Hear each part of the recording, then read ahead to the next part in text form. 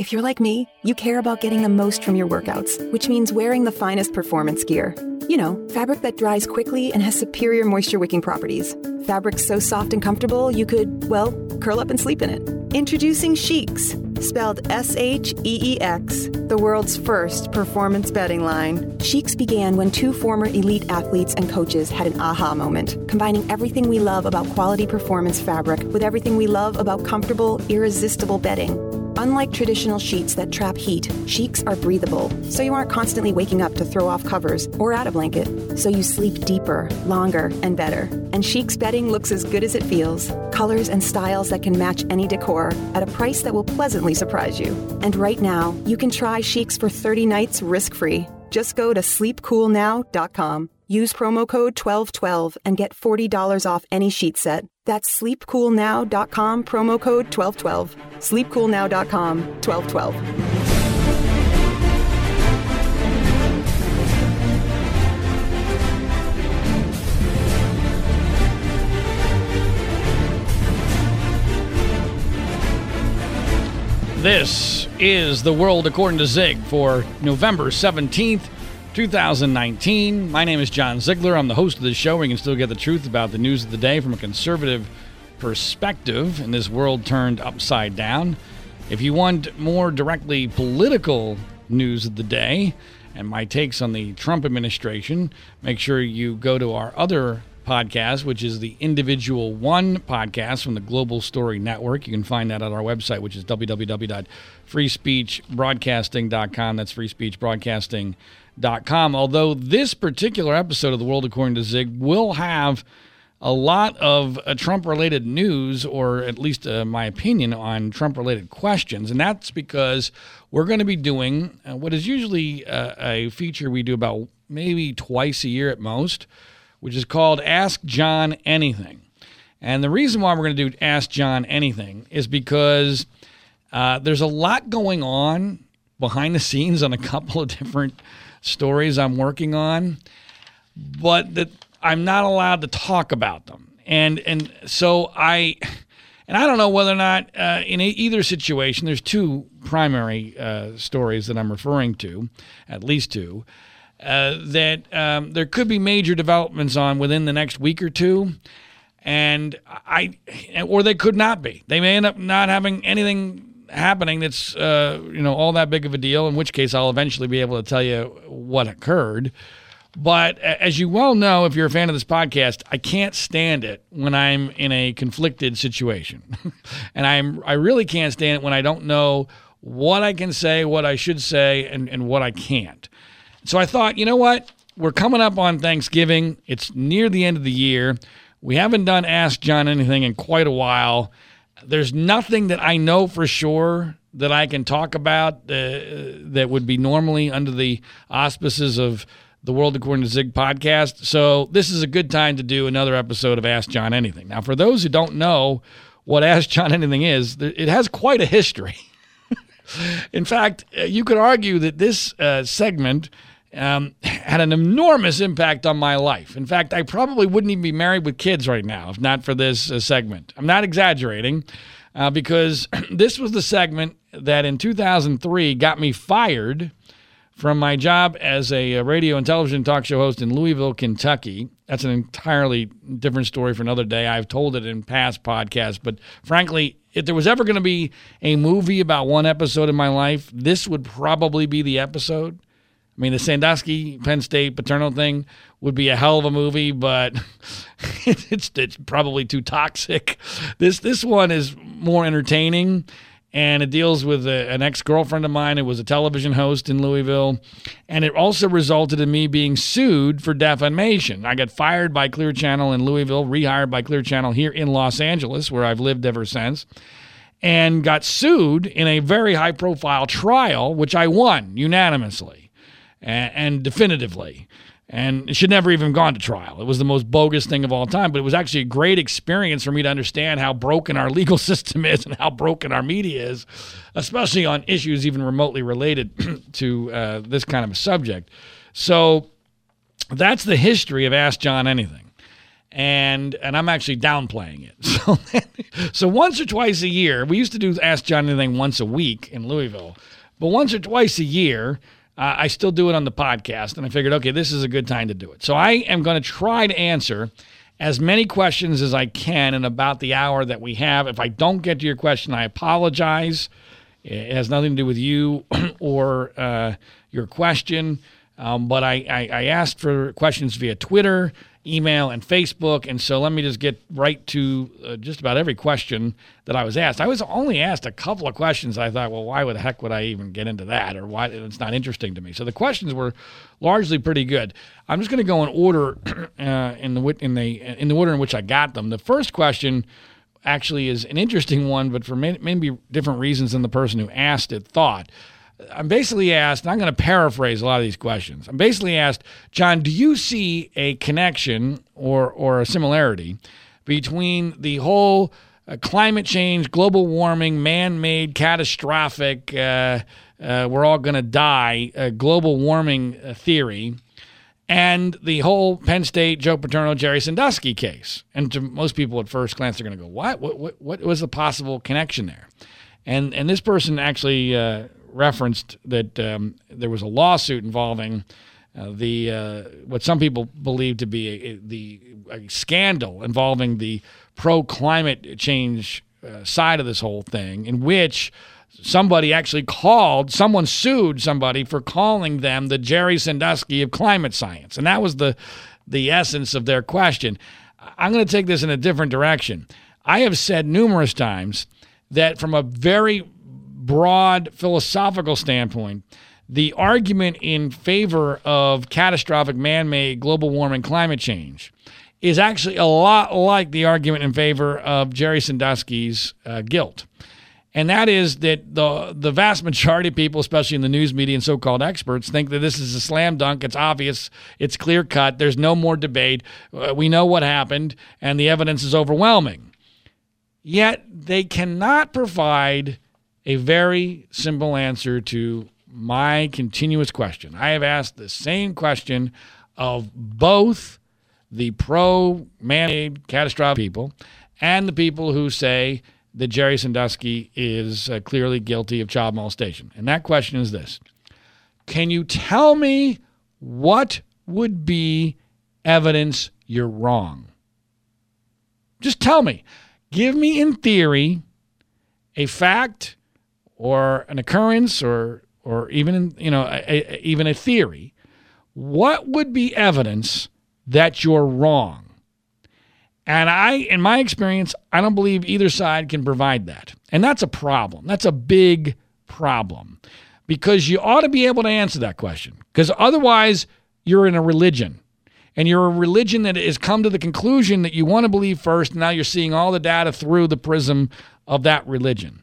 Now, I will say that there's a heck of a lot more data and evidence in favor of climate change, global warming, than there is of Jerry Sandusky's guilt.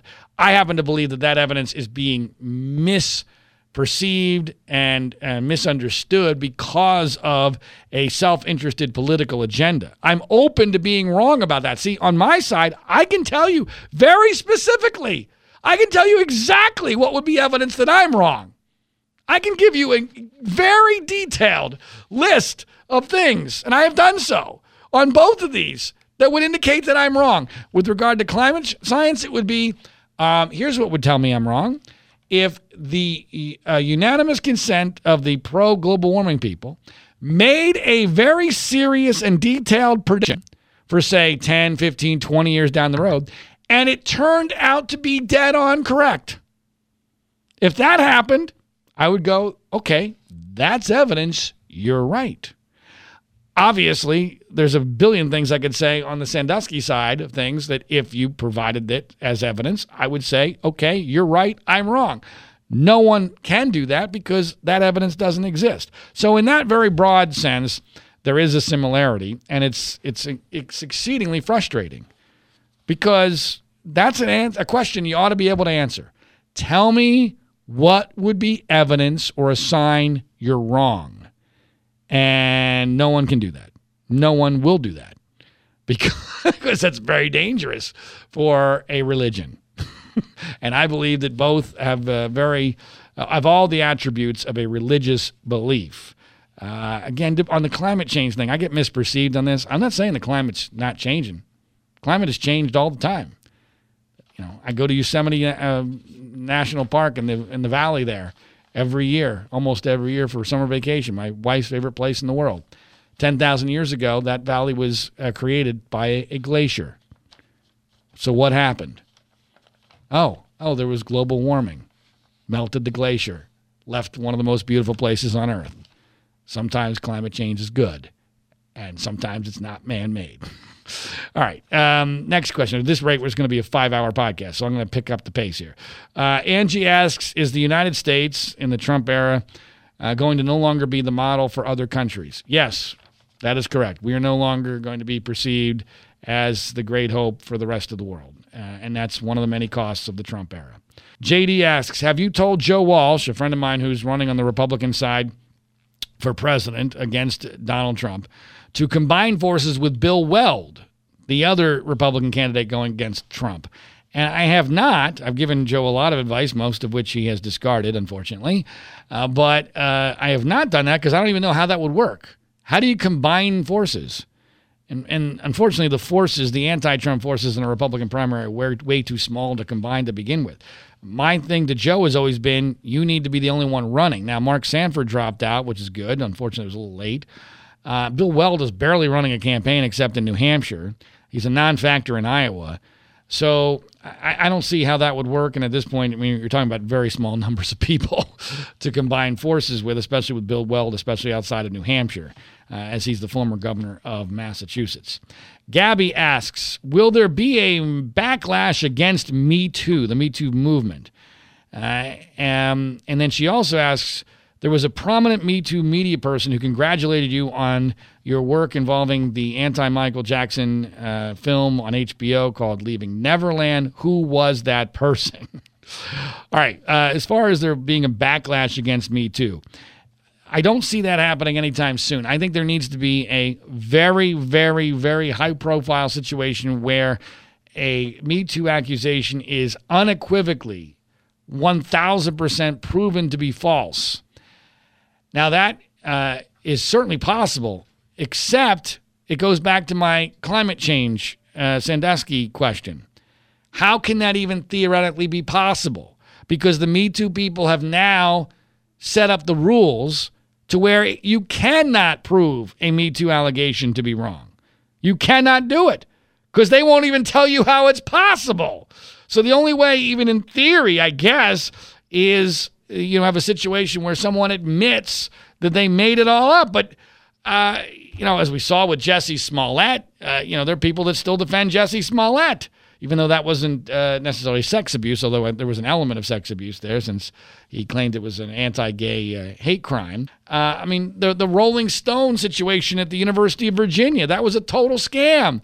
It had no impact. And now that was before Me Too, but it would take a really, really set of dramatic circumstances for that to occur. And even if that ever did happen, my guess is the media would just move on. Nothing to see here. One-day story. We're just going to pretend this didn't really happen. In an ideal world, by the way, I think Matt Lauer being accused of rape would be that situation. I think it's possible that could still happen, but it's still a long shot because of the circumstances related to the media works, and and maybe you'll find out more about that in the next couple of weeks.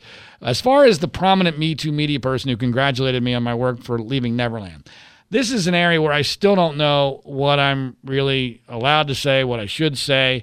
This is a relationship that has been very strained by, for instance, the Matt Lauer story, and so I don't really think there's much to protect here, but I also don't want, because I know what's going to happen, if I reveal this person's name, there's going to be dozens of Michael Jackson fans who are then going to confront this person on social media, and that's going to potentially create a problem. So, on the other hand, I feel like my go-to position is transparency. I think you're going to be able to figure out who this person is. I mean, I've mentioned them multiple times on the podcast. It's a prominent female media person who is associated with Me Too, and also has been very critical of NBC and Matt Lauer. If you can't figure out who that is, I'm sorry, I can't help you. But this person has really confused me because they're all over the map on the things that they have privately praised me for and the things that they have privately told me that they think I am totally wrong on. I don't know what to make of it. I am very confused, and I want to hold off on telling the whole story until I get more information. As far as the whole Leaving Neverland thing, obviously I got a lot of questions involving that. I'll sprinkle them in as we go. Someone did ask me whether or not I'm going to be part of Taj Jackson, who's been a guest on this podcast a couple times, part of his documentary. There's no. I'm not even sure why I would be part of that, although first of all, Charles Thompson, who's also been a guest on the show a couple times, is basically his I don't know if he's his co-director or whatever, but Charles is deeply involved in that. Charles knows the whole Michael Jackson case way better than I do. But also, and I'm not even sure why Charles is involved, because my understanding of the documentary is that it's much more about people who knew Michael telling their stories of Michael Jackson than it is a direct attack on HBO and Wade Robson and James Safechuck and the other allegations against Michael Jackson. But I could be wrong about that. That's just what I was told what it is, but I have not been interviewed for it. I'm not working on it. I have nothing to do with it. I wish him the best with it, but I have nothing at all to do with Taj Jackson's documentary. Gabby asks, will Matt Lauer defend himself publicly, and will he sue Brooke Nevels or Ronan Farrow? I've had extremely extensive interaction with Matt Lauer since I visited him a couple weeks ago in the Hamptons for 6 hours in his kitchen and wrote about what I perceive to be his very compelling counter story to the Ronan Farrow book, where he is alleged to have raped Brooke Nevels, a former NBC producer. I am not at liberty to talk about that transparently at this time. At a later point, I promise you I could probably do several podcasts on that whole interaction. It is my belief he will be defending himself publicly, hopefully fairly soon, and hopefully in a dramatic fashion. As far as him suing Brooke Nevels or Ronan Farrow, I know his attorney wants him to do that. That's as far as I'm going to go. But do I see that happening? I personally, I don't, but not because he doesn't have a strong suit. If my wife turned into a full-blown Trump supporter, what would you do? Wow. She has the virus. Sometimes it inflames. I am constantly having to give her the antidote to the Trump cult virus. There are members of her family that are pretty much in full-blown Trump cult virus mode. So it's possible. That is possible. She could go full-blown Trump supporter. You know, we're pretty much stuck with each other. We're married. We both believe in the sanctity of marriage. We have 2 young kids. We've undergone an enormous amount of adversity on numerous levels, including with my crazy career since we got married over 9 years ago. It would cause problems. I mean, I've lost relationships over Trump, some really important relationships to me, not because I wanted to, but because it's just the nature of Trump. Everything Trump touches dies. So I don't know whether or not we would be able to survive that. That would be an interesting challenge. So I don't have an answer for that. I would like to believe we'd be able to survive it, but I honestly don't know. What is the key piece of evidence that establishes Jerry Sandusky's innocence? Now, this kind of goes back to the first question. This is an impossible question to answer. First of all, I would flip it around and I would say, please tell me what the hell the key piece of evidence is that shows he's guilty, because there's none. There's zero. That's what people don't understand about this case, among many, many, many, many, many things. But the bigger picture is that we now live in a world where you can make an allegation of sex abuse against somebody, right? You can do that in one sentence. In order to combat that allegation, you need 100,000 words. Because those are the standards and the rules that the other side have created. You can't just say, well, he didn't do it. The closest you can come to is he wasn't there that day, but guess what? They don't give dates.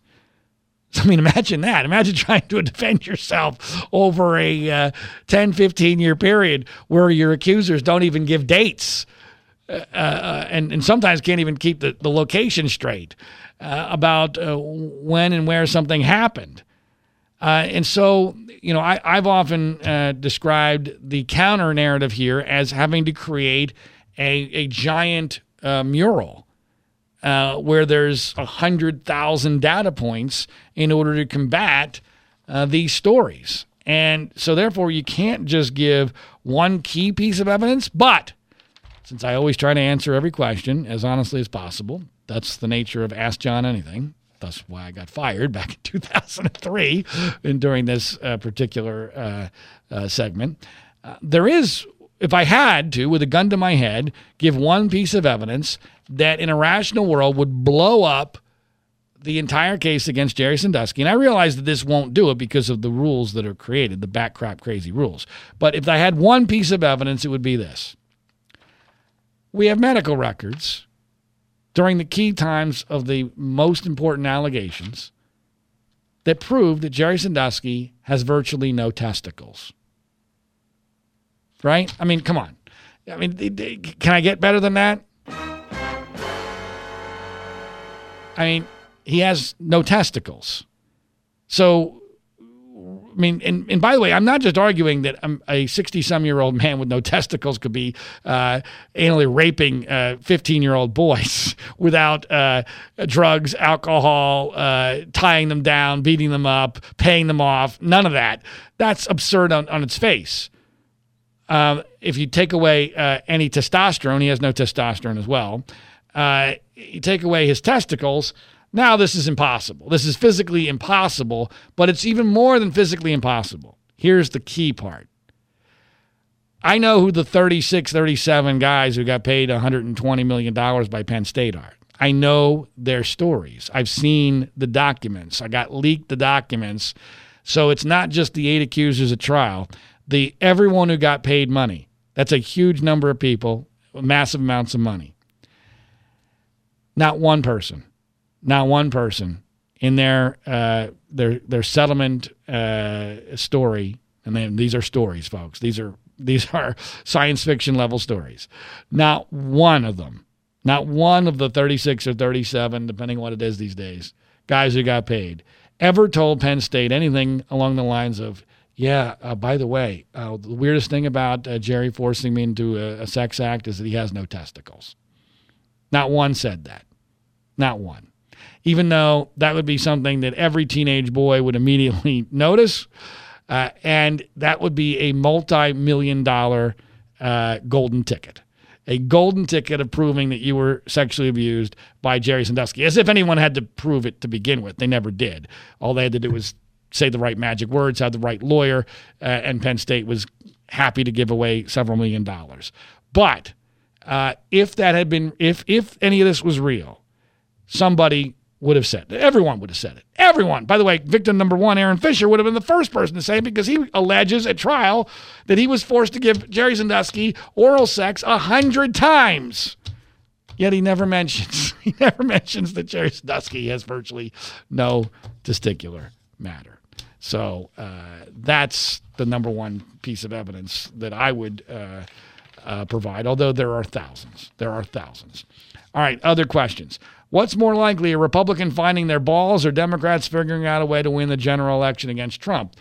Clearly, Democrats winning the general election, mainly because they might be able to do that without any competence whatsoever. They might be able to do that simply by virtue of the fact that well over 50% of the American people don't want Trump to be reelected, and that therefore it might be a situation where they can't screw it up. I don't believe any Republican is going to find their balls. I see, if anything, I see Republican balls shrinking even further, shrinking smaller than even Jerry Sandusky's balls. Joe writes, and I know this person, Joe. He's actually a supporter of mine on the Penn State thing, but he's a Trump cult member. So, and by the way, this is one of the many frustrations of my whole Penn State Paterno Sandusky crusade is that so many of my biggest supporters on that also happen to be Trump cult members. So these people will believe me about Jerry Sandusky being innocent, but not about Donald Trump being unfit for president. It's just unbelievable. You cannot be serious. But Joe asks, you love Joe Biden. That's not true. I have never said I love Joe Biden. I want Joe Biden to win because he's the least bad option, and he's old, and he's probably going to run for one term, and he's the only shot we have at a reset button here. I think Joe Biden is a gaffe machine. I think he's way too liberal. I don't think he's got all his wits about him. He's never had all his wits about him because he's not that smart. But I believe him to be better than a second term for Donald Trump.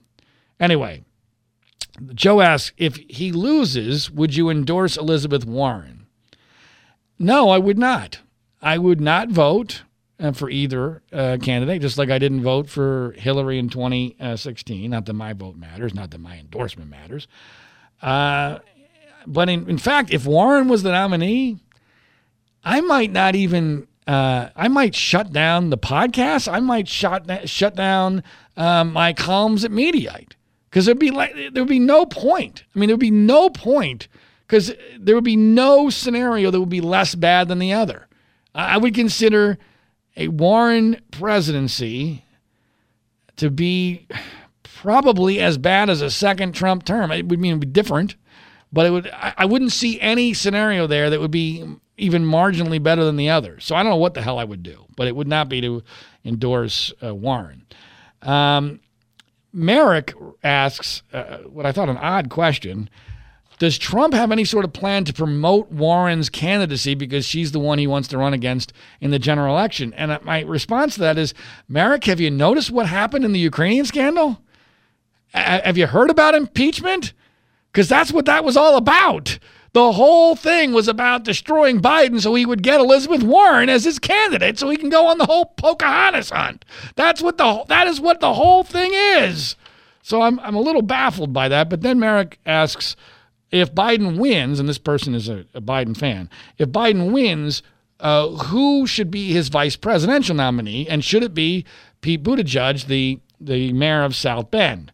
Now, I have thought about the vice presidential problem that each of the major Democratic candidates is going to have, and I have to tell you, this is an underrated issue.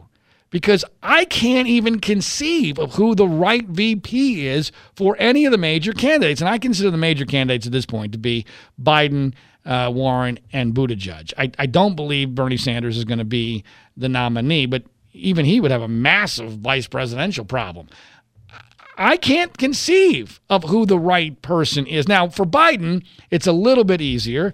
To me, you got to go female. I mean, you cannot have two white males as the Democratic ticket in this woke age. I just find that impossible to believe. I realize that Buttigieg gets some points because he's gay and he's married to a man. But frankly, I think that causes problems even on the vice presidential ticket. To me, you're going to be literally turning off just as many people putting Buttigieg in the VP spot as you would if he was in the presidential spot, especially with Biden being 100 years old, and therefore Buttigieg potentially coming in as either president or the Democratic nominee 4 years later. So I don't know that you get around the gay issue, which I believe in certain parts of this country is a lot bigger problem than the media is ever going to give it credit for better, for worse. I'm not justifying it. I'm telling you what it is. So I don't see, well, I get why the Buttigieg question got asked. In some ways, it makes sense. And geographically, it makes sense who you're trying to appeal to. And it might even work. But I think it's dangerous. So, there are other female options that Biden might have. Some of them are actually running for president that I think would make a lot more sense than Buttigieg. Frankly, though, the one who I think has the biggest problem for a VP nominee is Warren. I defy anybody to tell me how she could come up with a VP nominee that makes any sense. she has to go male because you can't have two females. I'm sorry. Two females will not beat Donald Trump. I just do not believe that in a good economy with the peacetime. That's just too much. As Barack Obama said this week, it's too much. He didn't say that specifically about two females on the ticket, but that's just too much. You're going too far. You cannot have two women on the ticket. And so therefore she has to go male. Okay, so which male? Well, it can't be Buttigieg because, one, they don't get along. They're actually going at each other's throats. But two, because now you go female and gay male, which frankly might be even more toxic politically than two females. And so who's the male? And I don't know who it could possibly be. Could it be a black male? I guess it could be a black male. Cory Booker or something, but that, again, that's too far. That's too far. She would need a white male on the ticket, in my opinion. And I don't see how there could be a white male on her ticket. I just don't see it. That's one of the problems I have politically with the Warren candidacy. Moving on. If Trump gets crushed in the 2020 election, how will conservative media members rationalize it? Oh, that won't be difficult. No. They become experts on rationalization. That will be the fault of the media. That will be the fault of never Trumpers who didn't support Trump to the end. That's not going to be their fault. They're also, by the way, going to claim that he didn't really get crushed, that there was election fraud and that you can't trust these results. I mean, trust me, there's not going to be any problem rationalizing. I mean, Trump, the level to which Trump would have to get crushed is unrealistic. Based upon the current circumstances, for there to be any kind of reckoning within the conservative media. That's not going to happen. Mimi asks, would you debate Larry Elder, who is a conservative talk show host here in Los Angeles, on Trump being racist? See, I don't know for sure that Trump is racist. I mean, I understand why people think that he is. Look at my African-American over here. And is it possible that he's racist? Yes. That wouldn't be the topic that I would want to debate Larry Elder on. I would be happy to debate Larry Elder on Trump in general. By the way, I happened to see Larry Elder this week. I went to the premiere here in Los Angeles of a documentary called No Safe Spaces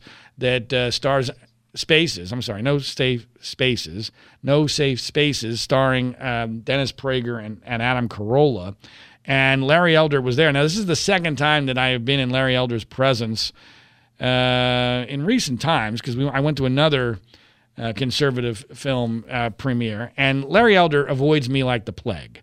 Because I think he's afraid of me. Larry Elder pretended to be my friend when I was at KFI in Los Angeles, and that, in retrospect, he was just trying to get my job because he knew he was going to get out at KABC. We had a very high-profile lunch together right outside the offices of KFI, which in retrospect was clearly a maneuver on his part. He's a scumbag, and he's a grifter, and he's not very smart. And I would destroy him in any sort of debate, but he would never do that because he's dumb, but not dumb enough to debate John Ziegler about Trump. That's not going to happen. Has Me Too permanently ended any chances for journalistic depth and integrity going forward? Well, yeah, certainly on the issue of sex abuse. Yes, because they've changed the rules to where now you can't do journalism. You cannot do journalism. Jane Mayer of The New Yorker, a liberal who is Ronan Farrow's co-worker on investigations going after Brett Kavanaugh, a woman with tremendous liberal credentials. She tried to defend Al Franken, who hasn't even been accused of anything remotely criminal, and there's no evidence against Al Franken, and he's a liberal icon. She did that, and she got crushed. She got crushed. Nobody, look, here's the rule. Nobody wants to be John Ziegler, okay? Nobody, and I don't blame him for not wanting to be John Ziegler. So nobody is going to do something, especially when gigs are so hard to get and find and keep, and no one wants to be without a gig. Nobody's going to do something that's going to risk the gig. And the easiest way to risk a gig, I mean, it used to be racism. Now it's you go up against Me Too. You're done. Only John Ziegler has a set of balls that are strong enough and safe enough to go up against Me Too, at least in this country, because I don't give a shit, mainly because I have nothing left to lose. And so I don't see how that turns around. I really don't. What is the end game for Republicans who hope to have a future who are sucking up to Trump? And I don't know that. I think the premise of this question is faulty. And the premise is that somehow Trump will be gone, he'll be discredited, and that therefore these people are going to suffer some sort of consequence in the long run. I don't see that happening. First of all, Trump is never going to be discredited in the minds of the cult and the conservative media because they're personally invested in him. They're invested in him. And number two, Trump is never going away until he dies. Even then, he might not be really going away. I mean, his Twitter feed will probably be programmed to keep spouting out fake news tweets after he's dead. I mean, so this is a permanent issue, and it's at least permanent enough to where by the time it's over, there's not going to be any Trump or sucked up to Trump, whether it's in the conservative media or within the Republican Party. And here's the very last thing they'll always be able to say. Look, Trump was terrible. And did I do some things that weren't based in truth? Yeah, but I knew I had to fight the good fight to save America from socialism. That's how it's all going to be portrayed. And the people that didn't suck up to Trump weren't the real fighters. They were the wussies. They were the cucks. They were the ones who weren't real conservatives. That's all bullshit, but that's what they will say. And because people are invested in that narrative, they will believe it. Similarly, a question I got, why haven't retiring Republicans in Congress turned on Trump? And I am baffled by this. I asked my good friend John Yarmuth, who knows a lot of these guys, congressman from Kentucky, Democrat. He didn't have a very good answer. I thought, at least on the procedural vote, there would be retiring Republicans vote essentially against Trump. To me, it's just a perfect example of just how pathetic and gutless politicians are in this day and age. You know, it's a little bit like I think this has happened in both politics and media. You know, people have always gone into Hollywood because they want to become famous, right?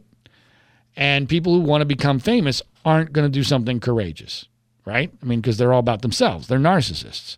Well, for the last generation or two, people that have gone into media and politics have done so for the same reasons. They want to be famous. And they're narcissists. And who are narcissists are not going to take unpopular positions. They're not going to do anything that gets them criticized. They're not courageous people. And that's the only thing I can come up with as an explanation for that. What are your thoughts on Jordan Peterson? I don't even know Jordan Peterson that well. I know that he's in the No Safe Spaces documentary. He's a free speech commentator from Canada, I think.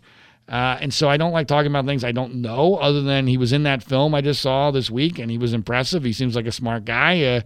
I know he's controversial, but as a libertarian free speech advocate, from what I can tell, he seems like he's probably on the good side of things. But I don't know him well enough to go further than that.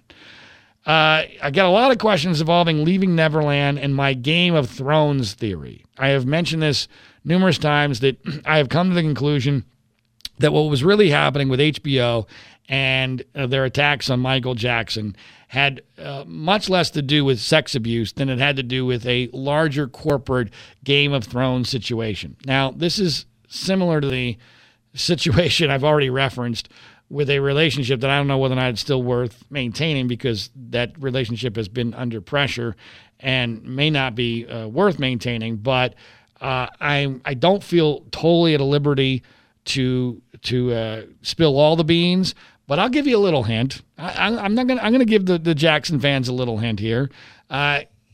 Here's what I would suggest you do if you want to figure out this Game of Thrones theory.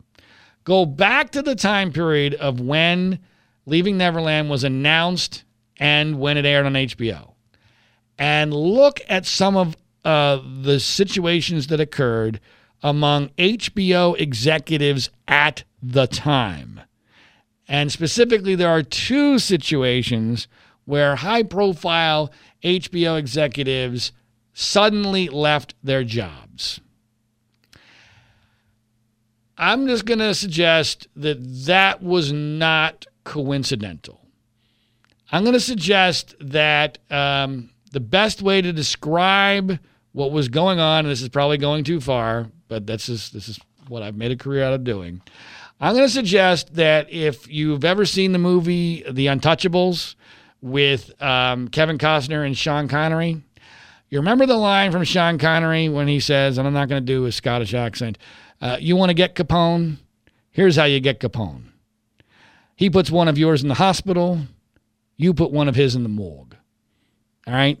That's my impression, and it's not based upon just a wild theory. That is my impression of what happened back when Leaving Neverland was about to be aired, and it got out of hand, and those that went on the search and destroy mission for putting people in the morgue didn't get the result that they expected. They expected it to de-escalate, and instead it has now escalated into a giant pissing match among corporate giants that has nothing to do with whether or not Michael Jackson ever sexually abused James Safechuck or Wade Robson, which he did not. That's probably more than I should have given you, but hey, that's who I am. Have you ever perused Glenn Beck's chalkboard on the Ukrainian situation? I like John, and I wish he had a friend. I have not given a full hearing to Glenn Beck and his conspiracy theory on what really happened with Ukraine, largely because I perceive it will be too personally painful for me to do that. I am an anti-conspiracy theorist, and I have not been convinced that anything that Glenn is talking about is relevant, even if true, because unless and until he can discredit the idea that Trump was doing what we now know that he did, I don't care. I don't find it inherently credible because I'm an anti-conspiracy person, and this seems really convoluted from what I can tell of it, but I also don't think it's relevant. Similarly, Manuel asks, why does Glenn Beck have you on to talk about everything but Trump? Well, I think that's pretty obvious. I think he knows that it would not go well if he and I were talking about Trump. And I will say, I'm not sure he's going to have me on to talk about anything in the future because, and this again is in the realm of things I would love to talk about in their entirety and may someday, but he and I have had an off-air falling out related to Trump. That is, frankly, of all the falling outs I've ever had with major media people, this one, it's just flat out ridiculous. It's unbelievable. It's unbelievable. Now, there's been an attempt to repair that. I have tried to repair it. Glenn seems to have tried to repair it, but it's in a very vague state right now. If I had to guess, I wouldn't shock me if I'm never on Beck's show again, not because we hate each other, just because it's one of those things just better left unprovoked at this point. And this goes to the power of Trump.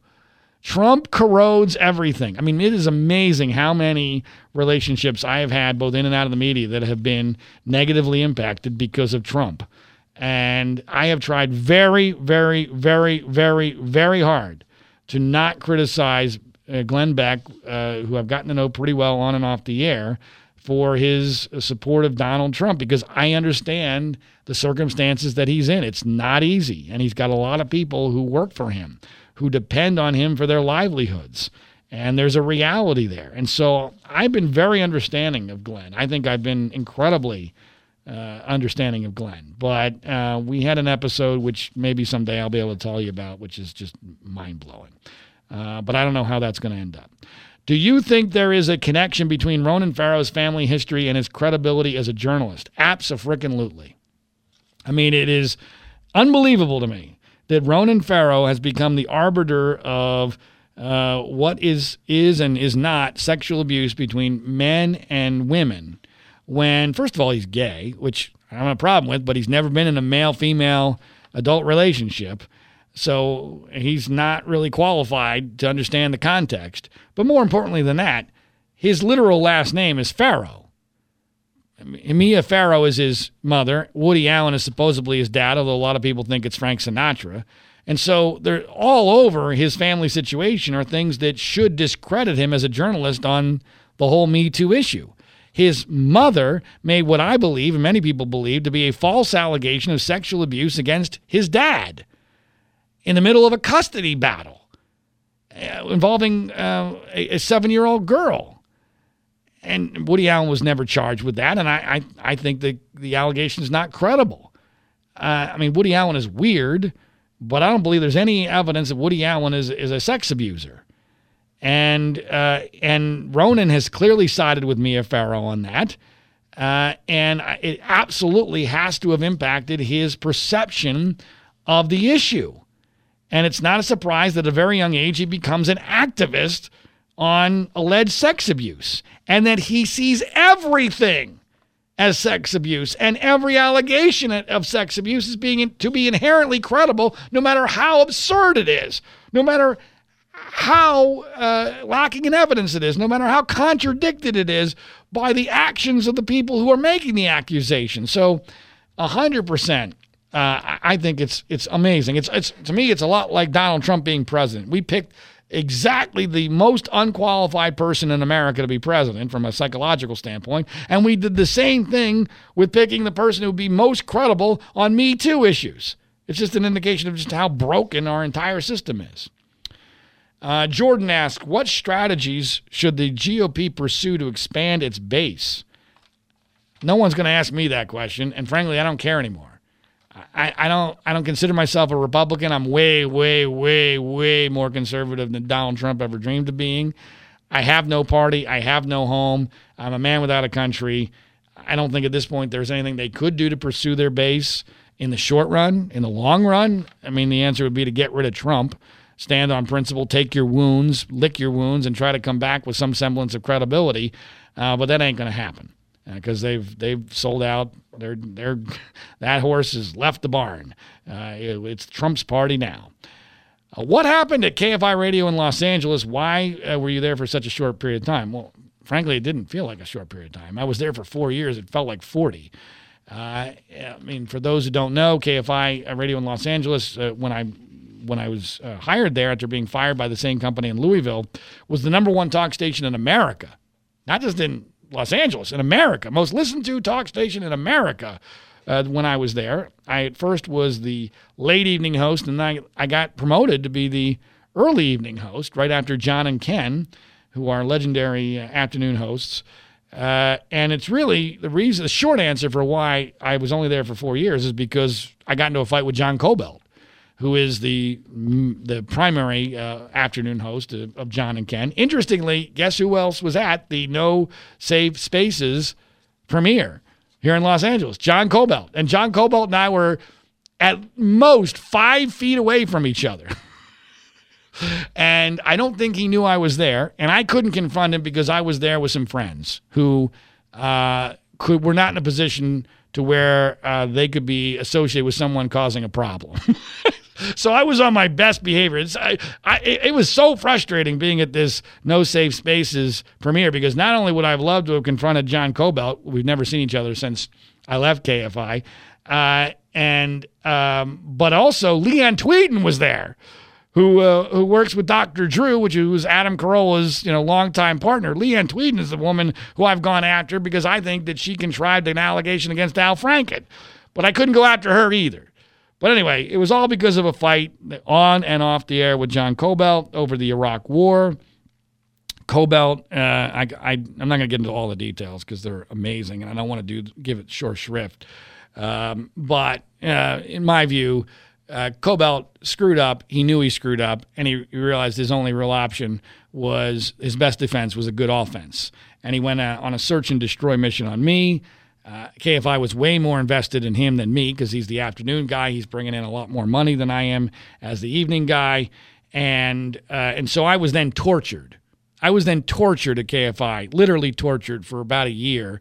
They were trying to get me to quit because I still had a lot more left on my contract. I was not going to do that.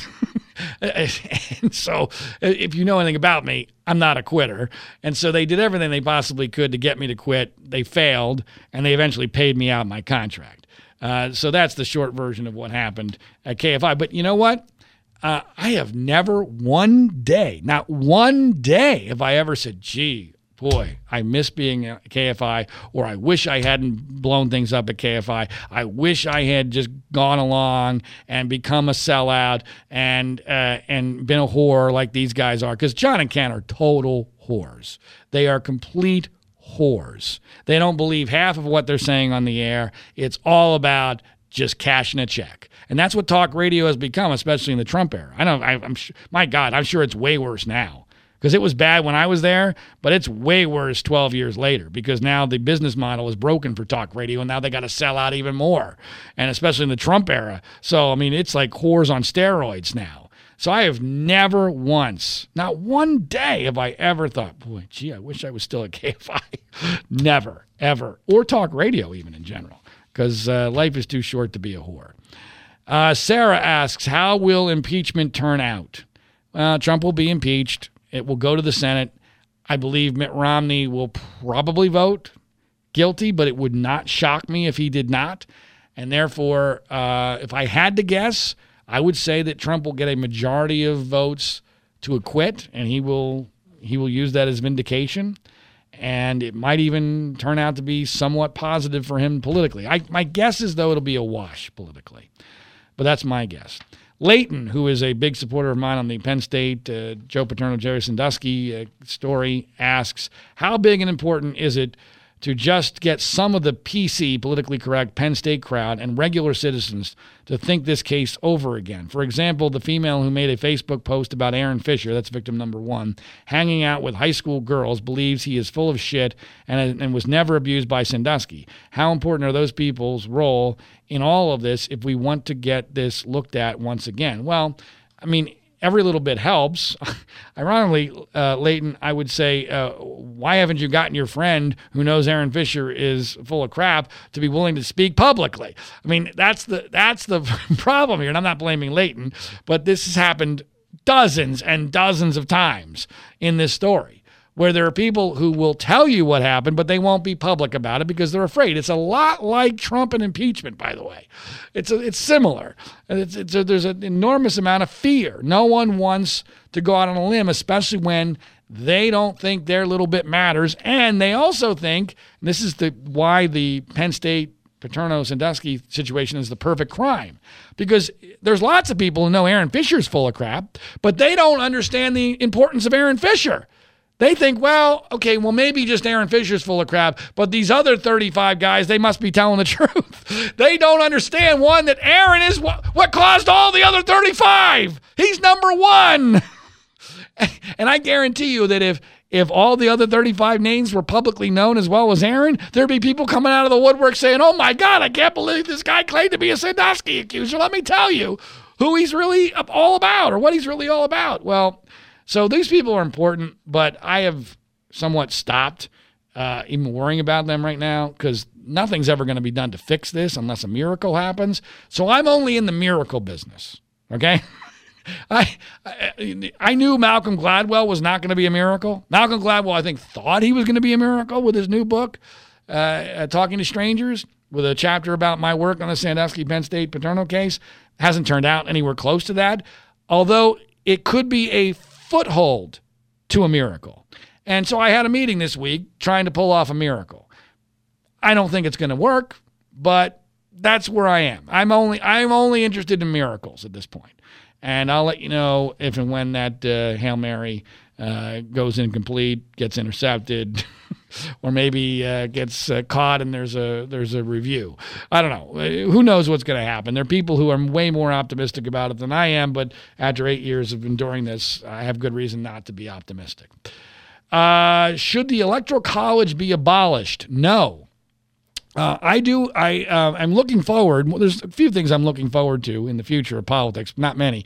One of them is I'm really looking forward to, after Trump, Democrats loving the Electoral College again.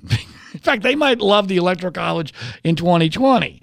They only hate the Electoral College because it didn't work for them in 2016. The Electoral College still is very important. Now, I I have been a very big proponent of what I think would be a tremendously good idea, and it would be very, at least somewhat easy to implement, because Maine and Nebraska already do it this way. To me, the Electoral College should be adjusted. Instead of having winner take all state by state, you should have the 2 votes representing the 2 senators be winner take all from each state, and then each congressional district have its own Electoral College vote. That's what Maine and Nebraska do. That would be effectively the same thing, but this would cause there to be an end to several problems, including statewide recounts being potentially so important like they were in 2000 and the Florida recount. We would not have had to worry about the Florida recount in 2000 if my plan had been implemented, because you'd only have to worry about recounting in very close congressional districts, or in a statewide recount would only count for 2 Electoral College votes, which would make it almost impossible. I mean, statistically, it would be theoretically possible, but it would be very, very difficult for a statewide recount to determine the winner of the Electoral College, because, again, you're only dealing with 2 Electoral College votes. So I would adjust the Electoral College. I would not get rid of it. David asks, who is going to be president in 2020? I think they made a mistake in the way they asked the question, because in 2020, I believe Donald Trump's going to be president unless he dies. I think he's not going to be removed. And so in 2020, Donald Trump will be president. I presume who's going to be elected president in 2020 was the question that David asked. And I don't have an answer for that. I think Trump has a approximately, give or take, a 50-50 chance, depending on who the Democratic nominee is. If it's Joe Biden, I think he has much less than a 50-50 chance. But if it's Elizabeth Warren or Pete Buttigieg, I think he has better than a 50-50 chance. So everything being equal, I will say that I'm willing to go that there's only going to be 4 people who could possibly be president elected in 2020, barring some black swan event, right? So based upon the conditions as they currently are, there are only 4 people who could realistically be elected as president in 2020. In no particular order: Donald Trump, Joe Biden, Elizabeth Warren, Pete Buttigieg. I do not believe Bernie Sanders is in that category. I don't believe Hillary Clinton is in that category either, because I just cannot believe, no matter how much of a clusterfuck the Democratic primary process is, that she's ever going to be picked in a brokered convention. They're going to go back to what happened in 2016. I find that really, really hard to believe. Paul asks, I would like to hear your opinion of the Congresswoman Katie Hill case. Although she resigned like a male would have had to, it seems she didn't get the same negative treatment from the press. In fact, some press argue that she was made to resign because she was a liberal woman. Do you think the case? Well, no. I agree that if she was a man, she would have had to resign. This was hypocrisy on the part of the media, that they pretended that this was a situation where she was somehow forced to resign because she was a female, or that she was a liberal female. She had sex with subordinates in a highly inappropriate fashion. She tried to make it into a situation where her naked photos were leaked, and that this was somehow anti-female. No, that's not what it was. It wasn't about photos. It was about sex with subordinates as a congresswoman.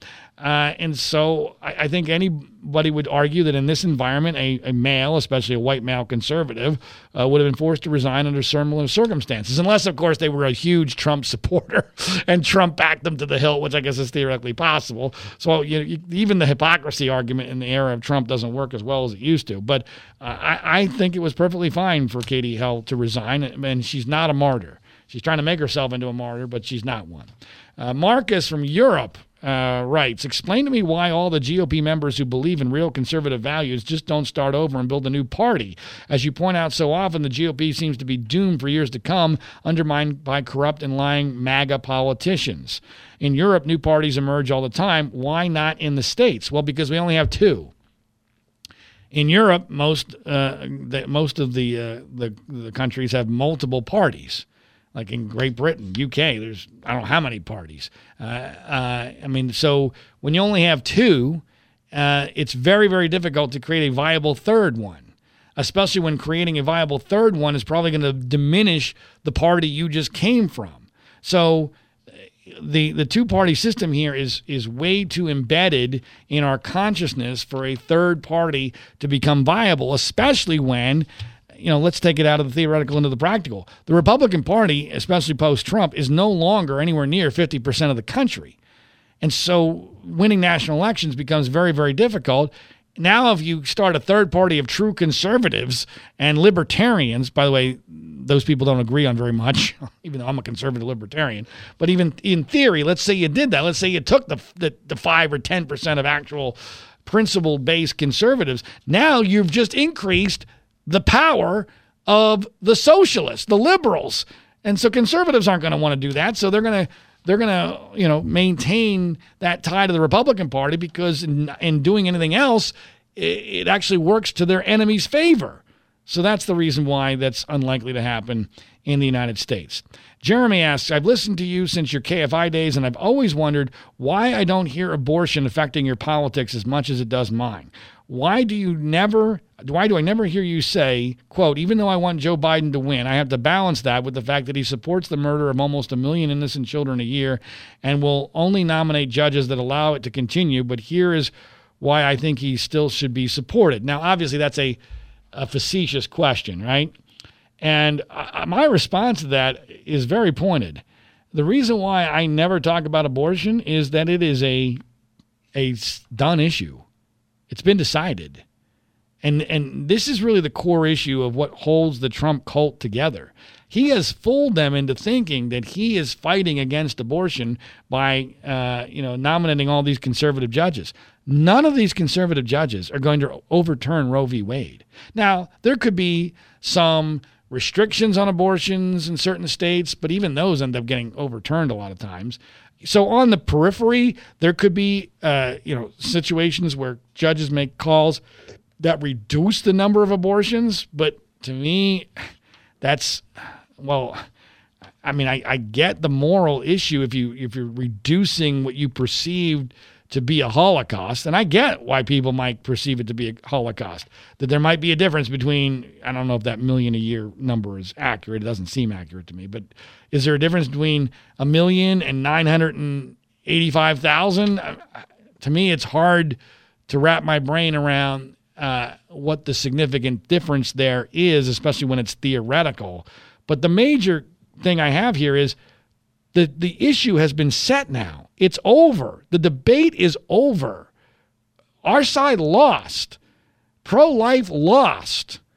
And there's no going back on that. Now, if you could, pass a constitutional amendment banning abortion, okay, good luck. You're not going to be able to do that. And so, to me, it almost pisses me off that someone like Trump has realized that he can manipulate a cult by pretending to be anti-abortion when here's a guy who told Tim Russert on national television, I'm very pro-choice. I'm very pro-choice. And that's just amazing. Correct. And he's still very pro-choice. So he's fooling these people. To me, this is like, O.J. Simpson got acquitted of murdering 2 people because he was able to claim that the LAPD is racist, which may or may not be true, but they were certainly never racist towards him. And the idea that O.J. Simpson was the guy who got the benefit of the past alleged racism of the LAPD is mind-blowing. The idea that Donald Trump is benefiting more from pro-lifers than anybody else ever has when he's exceedingly pro-choice is very similar, very frustrating, and frankly just plain wrong. Someone asks, have you ever been threatened with violent actions over your journalism? Yes, by the police. I've actually been the victim of violent actions by police. I got arrested at a Matt Sandusky event for just sitting in my seat with a ticket in my name. You can find that video online at framingpaterno.com. It's unbelievable. In a rational world, it would have been national news, but because I'm not a celebrity, and because the media doesn't understand how to interpret this case, it was completely ignored. Victim number 1 in that case, Aaron Fisher, threatened me on Facebook with running me over with his truck.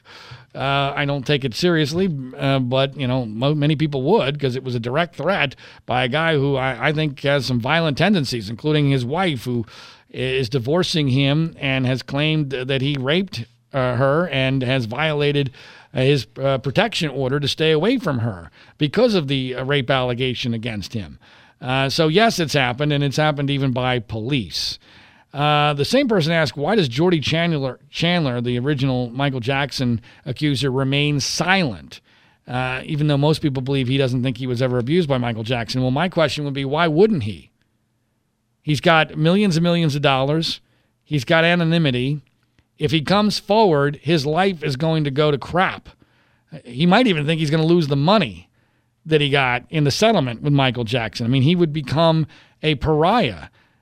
His parents would be, which apparently he's estranged from, his father killed himself. But, I mean, he's got a lot more problems if he comes forward and says, hey, I was never abused by Michael Jackson in every possible way, than if he just stays silent. He's probably rationalized it that, you know what, I didn't do anything to Michael. I never testified against him in court.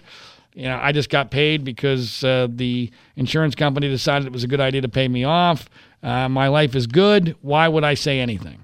And unfortunately, that's the way most people act now. And that's the way that most people think. Les asks, did Lee Harvey Oswald really act alone? Yes, and I know he wants a longer explanation. We're coming up on the anniversary of the JFK assassination, so maybe I'll give a full explanation of that later, but I'm up against the clock here. So I'm going to have to beg off on that because it's a way, way too involved question. It's a good question. I do believe that Lee Harvey Oswald acted alone, effectively acted alone. I think he might have been inspired by Guy Bannister and David Ferrie, who are characters in an otherwise bullshit movie.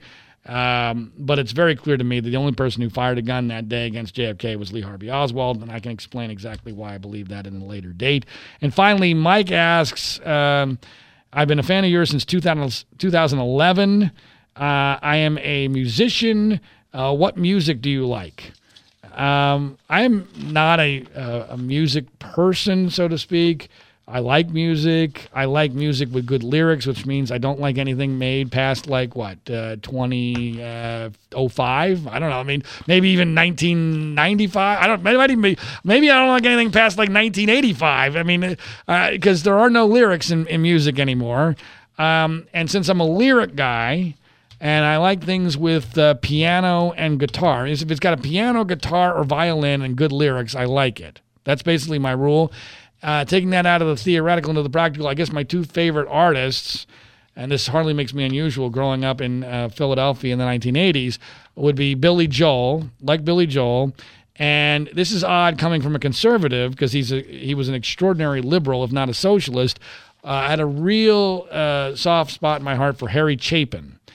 Cats in the Cradle, that kind of whole thing. He died in a car accident, I think around 1980. My mother was a huge fan of Harry Chapin. She got me into Harry Chapin. I tried to get her into Billy Joel, not a success man's Chapin, but similar in their music and the fact that they actually give a damn about lyrics, telling stories. So I would say that Harry Chapin and Billy Joel are my all-time favorite, which is odd because I don't even like the male voice as a singer. I prefer the female voice. But because I also prefer lyrics, I'll go with Billy Joel and Harry Chapin. That'll do it for this episode of the World According to Zig podcast and our, I guess you call it, bi-yearly episode of Ask John Anything. I hope I've gotten to as many of the questions as I possibly could have. Like I said, I'll revisit some of those that I was not able to fully answer as soon as I can on future episodes of the World According to Zig podcast. As is always the case, I ask only two things of you. Number one, please share this via social media, Twitter, Facebook, word of mouth, what have you. And number two, if you're one of those people who sleeps, and when you sleep, you use sheets, please pay attention to this important message. My name is John Ziegler. Our website is freespeechbroadcasting.com. Coffee? Oh, thanks. How did you sleep? Ugh, like a baby. I don't want to get out of bed. Ever. These sheets are incredibly soft. What did you say they're called again? Performance bedding by Sheiks. Performance bedding? Yeah, they're made from super high-tech performance fabric. They're incredibly breathable, so you're not waking up at night throwing covers off and then an hour later throwing them back on. Huh, no wonder I slept so good. Since I started using Sheiks, I sleep like a baby. No more sweaty nights for me. No? Well... Well, I like them because they're soft. They feel like, silk. Performance fabric, huh? Maybe we should... Oh, I don't know. Try them out again? Comfort and performance for better sleep. That's Sheiks. SHEEX. Sheets. Try Sheets for 30 nights risk-free. Go to sleepcoolnow.com. Use promo code 1212 and get $40 off any sheet set. That's sleepcoolnow.com, promo code 1212. Sleepcoolnow.com, 1212.